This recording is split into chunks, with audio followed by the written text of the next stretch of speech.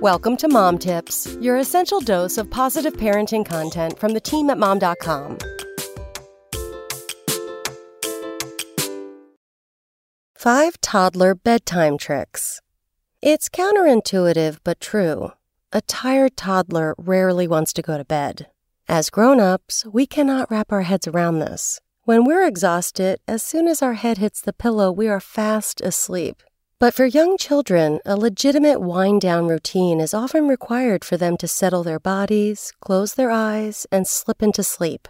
Here are 5 tried-and-true tricks to creating a successful wind-down routine that's even enjoyable for the grown-up leading the charge. 1. Read books, but with limits. They may have been on this planet less than 3 years, but darn if toddlers don't know how to negotiate. To simplify your nightly reading and to avoid debating a 2-year-old, select a small stack of picture books from your collection, then let your child pick which 2 he or she would like to read. This helps them feel in control. They get to make a choice. But they're not able to peruse your entire book selection, which we know will surely turn into a 30-minute affair. With this method, you're quickly in bed cuddling over a couple favorite stories and helping them settle down for a good sleep. 2. Create a sense of peacefulness. New parents don't always understand the power of darkness and quiet because a tired adult can fall asleep just about anywhere, anytime. But most toddlers truly do sleep better when their space is dark and you've eliminated audible distractions. Use blackout curtains or shutters to lessen natural light coming through windows. And if your family is into sound machines, this is a great way to block out other noises. Say, a barking dog, or older siblings at play just outside your toddler's door. There are even apps you use. Choose from sounds of rainfall, calming spa music, or nighttime nature sounds to lull your little one asleep. 3. Provide a lovey or stuffy for comfort. If your toddler is highly aware and unhappy that you're about to leave the room, try to replace yourself with a comfort tool like a stuffy or lovey.